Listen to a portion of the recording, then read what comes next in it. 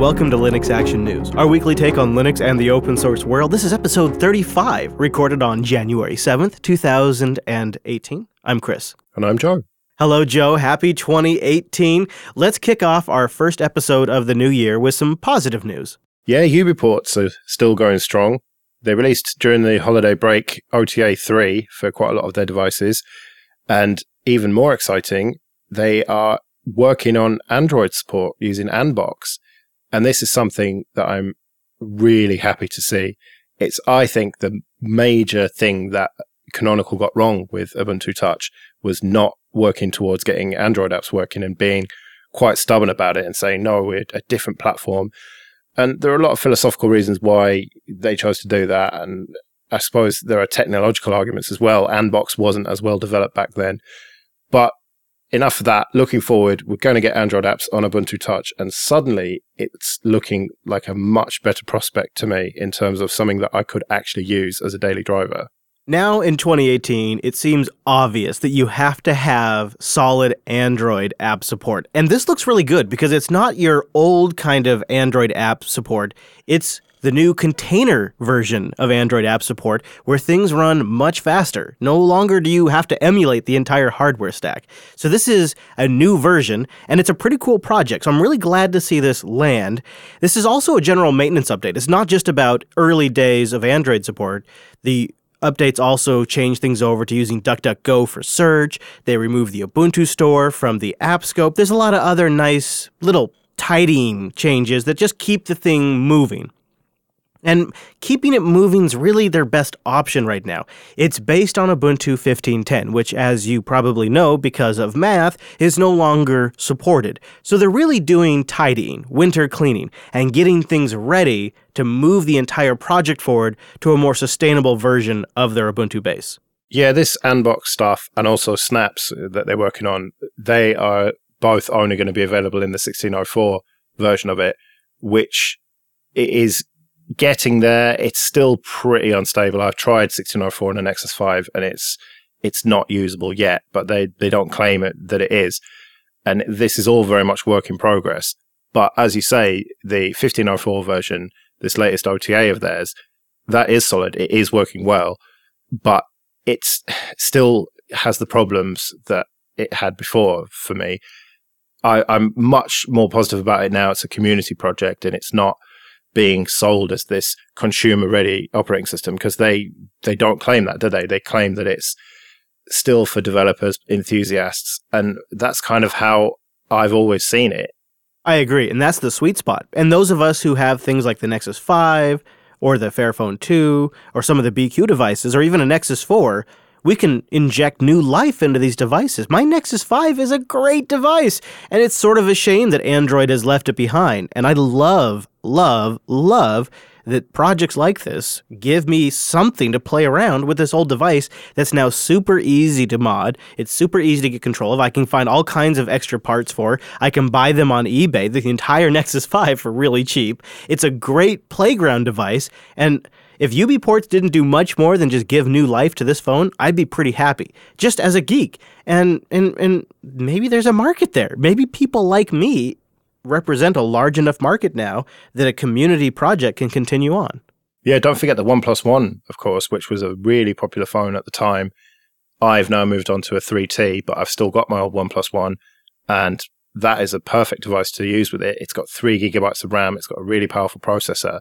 And there's no reason why it won't be able to run this Anbox stuff. Yeah. And that, I think, is probably where I'm going to be testing it, also on the Nexus 5 that I've got. But yeah, I'm really looking forward to this. Now, just a quick note, as I wax on poetically about getting life into old devices, Project Anbox, which is the Android in a Box project, it doesn't necessarily work on all of the older devices, like some of the BQ devices that were the lower-end BQ devices that supported Ubuntu Touch. You might not actually be able to run the Project Anbox stuff, which gives you Android apps. So keep that in mind. There is sort of a cutoff of usefulness if you want to be able to run Android apps on future Ubuntu Touch builds. Yeah, if you look at their website, anything that is a legacy device is not going to run this interesting stuff, unfortunately.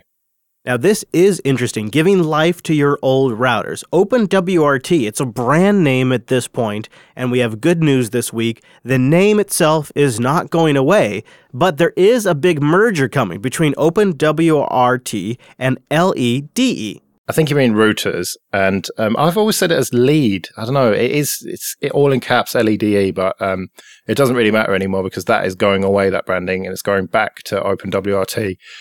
Which is good. They've been talking about doing this since, I think, June of last year. So it's taken a long time to get all the details worked out. But now, finally, this is happening.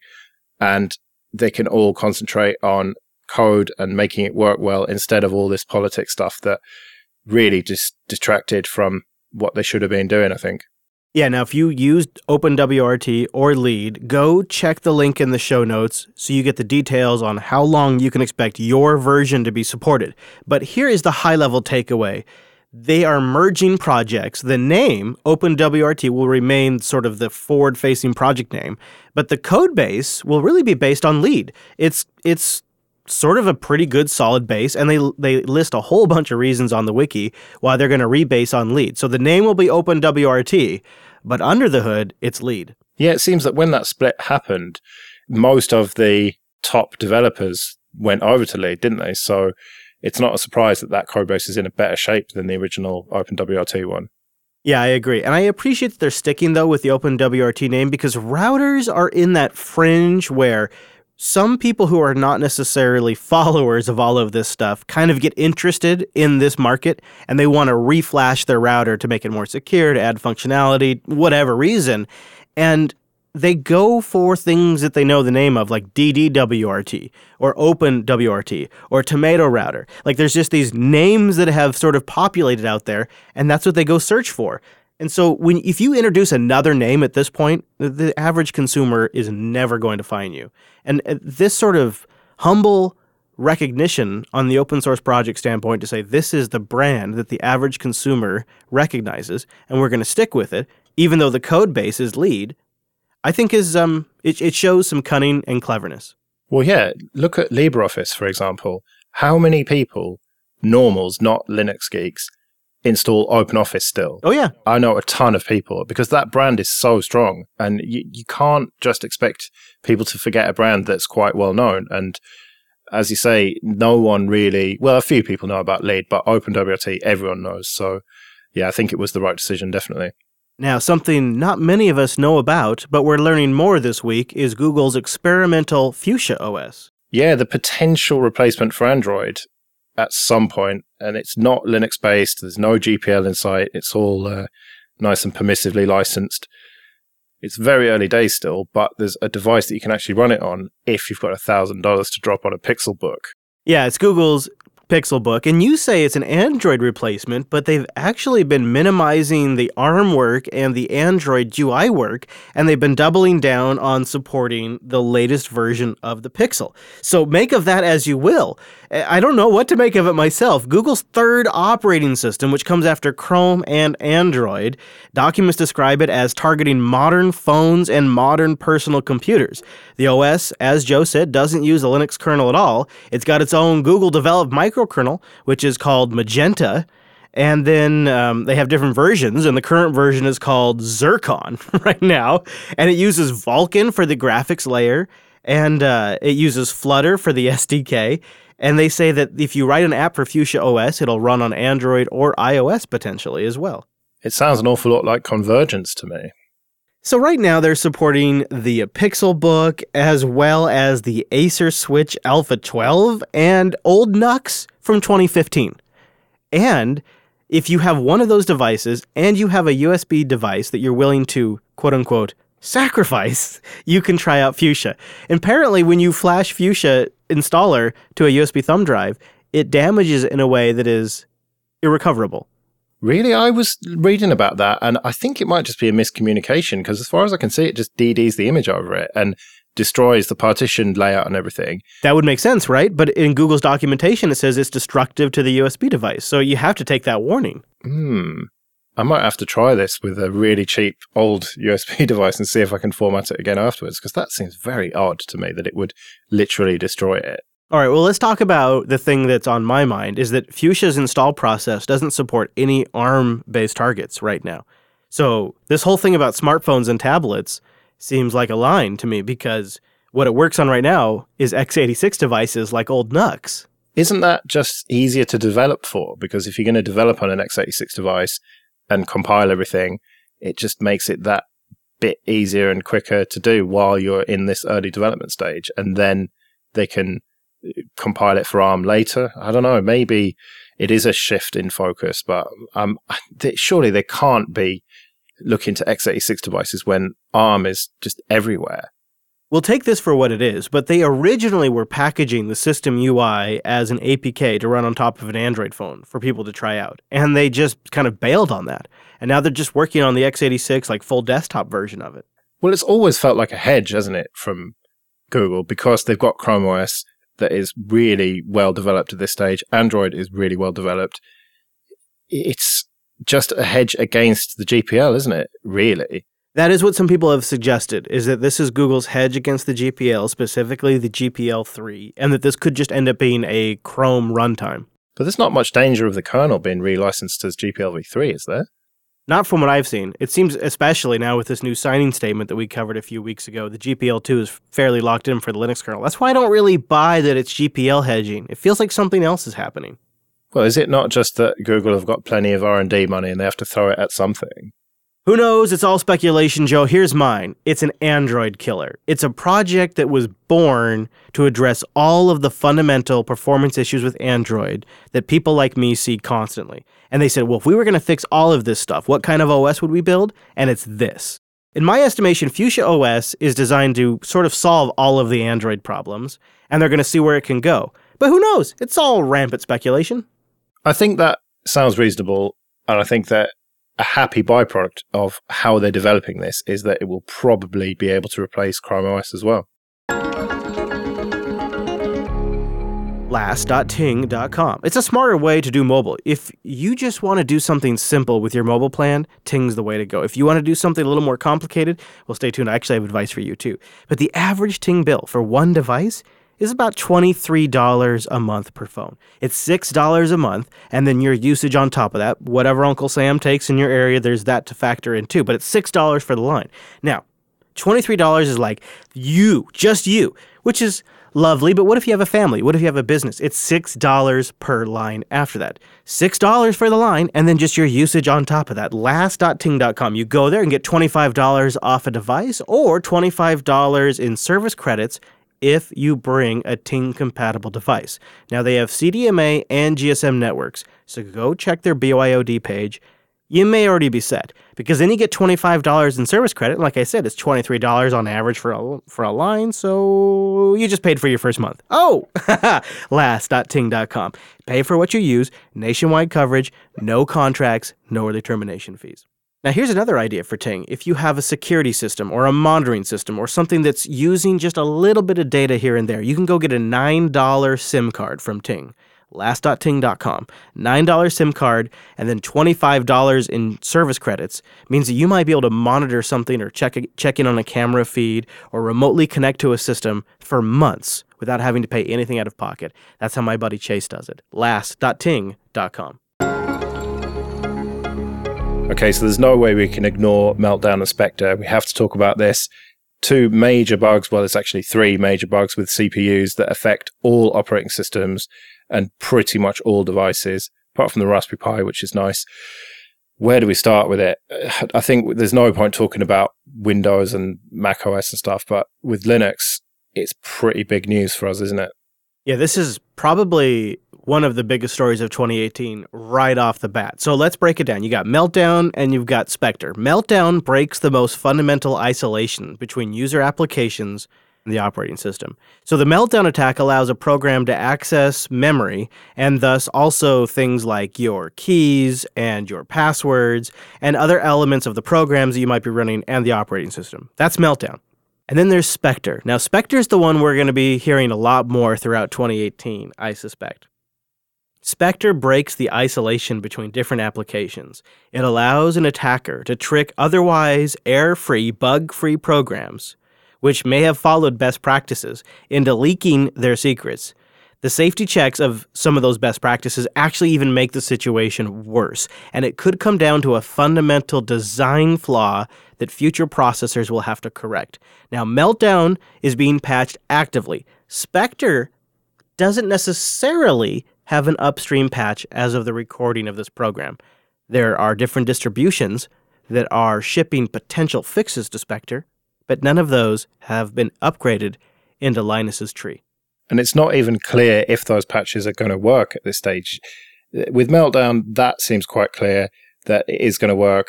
You're going to have a performance hit with certain workloads, especially data center workloads, not necessarily on the desktop.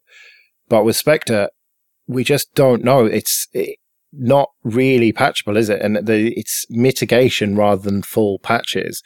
And I suppose eventually there'll be workarounds to make us immune to it to some extent. But as you say, this is a fundamental problem with processors and how they work. The things that have made these processors so fast in the first place are being exploited, and it's fundamental. There's no other word for it.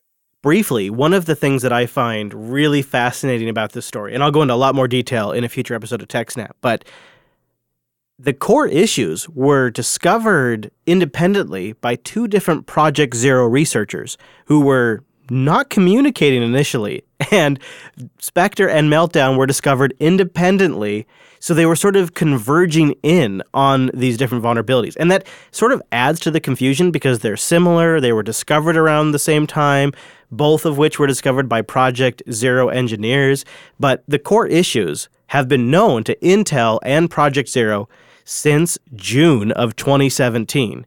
Now, Google immediately started working with Intel, and Intel started researching the problem, trying to determine what the issue was.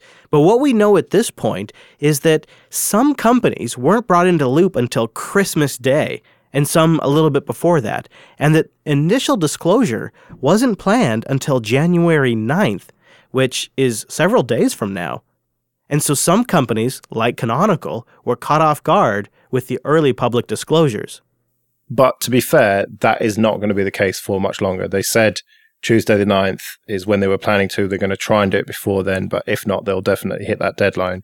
So as you're listening to this, it's probably only one day away.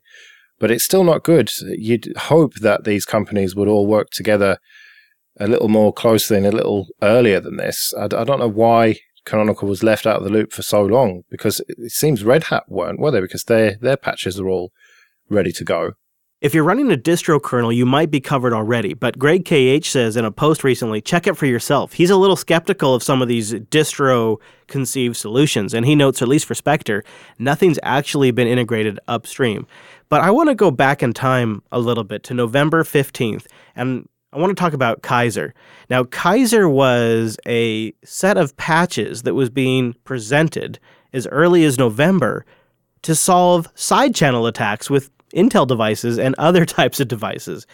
All told, the discussion around Kaiser was some of the early signs back in November that maybe something big was coming, because everybody was all of a sudden on board. Linus and Greg, this whole set of patches that was going to reduce performance was being fast-tracked by the kernel developers, and nobody really talked about why or gave public timeframes, but everybody was on board with Kaiser. And you can see some discussions at lwn.net on November 15th about some suggestions for hiding the kernel from user space, which were really the early groundwork for fixing this big problem. So it's been in development for months now. Yeah, and they redacted some comments from the code and everything, didn't they? Which was very unusual because it's usually so openly developed. Not only that, but there was also Linux kernel mailing lists posts from an AMD developer that was talking about some vulnerability that AMD wasn't quite as susceptible to, that implied Intel was. And if you connected the dots, you could start to realize there's probably something big here. And that's exactly what the Register did. And they ran with the story that said, hey, there could be a huge vulnerability here. And that pushed everybody's timetables up. Now, I've seen some performance charts, and it really is obvious that once these patches for Meltdown are put in place, you get this immediate hit in performance for a lot of workloads. And you're talking about maybe 5%, maybe 10%, maybe as much as 30% extra compute power needed, which if you're running a lot of applications. If you're running a big company, that is a lot more money you're going to have to spend because of this. And it's all Intel's fault, isn't it? And there's talk of class action lawsuits. Could this be really serious for Intel, I wonder? It really gets down into the nuance because, of course, the kernel developers are making some assumptions that the processor will provide them certain protections, so they take certain shortcuts for performance benefits. So where does the fault really lie? If you depend on the processor all the time, then you could say, well, that's a bad assumption to make. But of course, you could say that the processor should be designed fundamentally to protect against these sort of side channel attacks. I don't know if the lawsuits are going to get very far because they could get really marred down in semantics. It's early days right now, but if you follow Twitter and you just do a few searches on Meltdown, you'll start to see people that are tweeting about performance dropping through the floor. Screenshots for login servers and database servers that are just totally tanking. It appears to be sort of a conflux of issues. If your workload stresses the network subsystem and the disk subsystem, then you really notice it. If you just really need to nail the processor or nail the GPU, you don't really seem to have a big performance impact. But when it's multiple subsystems, that's really when things come to their knees. And I've been involved in some AWS customer support forums where essentially people are saying, I have to completely upgrade to a whole new category of AWS hardware now. It's going to cost me way more money than I projected for 2018. And they're pretty upset about it. And rightfully so. If you suddenly have to do all your maths again for your projected revenue and spending and everything because of this, it's going to cost companies millions of dollars potentially. And it's all Intel's fault. I mean, you say there's nuance there and maybe the kernel people should have known about this. And yeah, I suppose there is that argument to be made. But for me, the hardware is at fault here. And the blame lies with Intel as far as I'm concerned. Well, I'm going to dig more into speculative execution and all of that kind of stuff in the TechSnap program, and I suggest people stay tuned for that. But I agree, a lot of this is on Intel, especially the Meltdown aspect of it, which is predominantly on Intel. But there are ARM and AMD systems that are potentially vulnerable to anything that does speculative execution. Yeah, that's true. So I suppose it isn't completely Intel's fault. It's just the industry's fault, I suppose, for trying to push on too fast and not stopping to think about the potential consequences of what they're doing. Well, speaking of not fully thinking through of the consequences, Eben's war against the Software Freedom Conservancy just got a bit dirtier. Yeah, at first it seemed like the Law Center was offering an olive branch to Conservancy by saying that they were going to kind of drop the case, but they were going to do that by offering them a license to use the trademark, by pretty much saying, it is our trademark, you are in the wrong, but we'll let you get away with it. And that didn't go down very well, did it? It really makes this whole thing way more complicated. I think a lot of us in the bleachers were hoping for something simple, a quick dismissal, and now with this fraud claim, that's just simply not going to happen. And I knew this was going to happen. I knew that Eben has been around for a while. He wouldn't just simply roll over. We knew it was going to be harder than this, but boy, at least myself, and I think a lot of others were hoping just for a quick, easy dismissal. I'll say this, one thing that I find interesting in this whole spat is the Software Freedom Conservancy is much more verbose about what's going on. They're pretty quick with the blog post. They're pretty clear in their language and in linking to legal documents what's going on. It does make the Software Freedom Law Center feel like the aggressor and the Conservancy as the victim, and they're clearly just trying to document what's happening to them. Well, in the initial blog posts, Bradley, I think, said that they are very committed to transparency, and it is good to see that, at least on one side, we're getting that transparency here. Let's take the last few moments of the show to talk about something that has been particularly difficult for Joe and I in the last couple of weeks, and that's the crazy-ass price of Bitcoin in regards to our prediction recently. Yeah, so we recorded that prediction show quite a long time before it was aired, and Bitcoin was riding pretty high at that point. And then immediately after we recorded it, pretty much, it took a tumble down and down and down. And I had predicted that it wouldn't drop below 15,000 this year. And at the stroke of midnight, it was around 13,000. So I'm immediately wrong. To be fair, we did say that it's volatile and that it could go either way, but we were wrong. Another interesting thing when I listened back, you had said that you thought the high would be 100,000, and then you thought that the price on December 1st would be 103,000. So that kind of didn't make sense either. But this is the thing with Bitcoin. You can never really predict it, can you? And as I said last year, we could be facing in December 100,000, or we could be facing under 1,000. And there's just no way to know that. There's really two versions of me when it comes to this issue. Version 1 is the enthusiast. I just want to see cryptocurrencies succeed. And then version 2 is the Bitcoin investor. Now, the Bitcoin investor in me thinks that Bitcoin long-term is doomed. Unless they solve some fundamental issues, which Noah addresses in Ask Noah 42, The End of Bitcoin.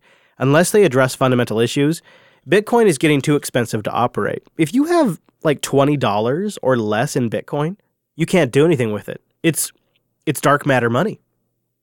Because the transaction fees are becoming so expensive on the Bitcoin network that it costs about $20 to move a dollar. Yeah, but those issues can be fixed. You talked about last year about potentially caching stuff with databases. And yes, I think there are technical workarounds for that. And the blockchain technology itself is so fundamentally solid that I think that you're being too pessimistic here. I think that it might turn out to be a bubble, and it might turn out to be only worth 1,000 or a few hundred or whatever, but I can't see it just being worth nothing. It's a negative outlook. I'll have a negative outlook until they address the issues. Once they address the issues, which they could do fairly simply, then my outlook will change. But I think Bitcoin is going to struggle, and the price will reflect that struggle until they solve these problems.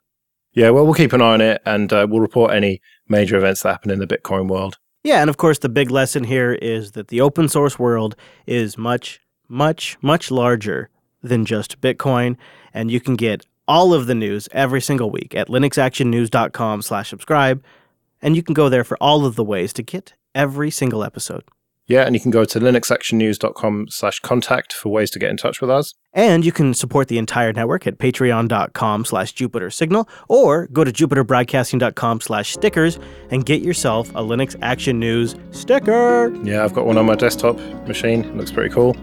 So we'll be back next Monday with our weekly take on the latest Linux and open source news. I'm at Chris LAS. I'm at Joe Ressington. Thank you for joining us, and we'll see you next week. See you later.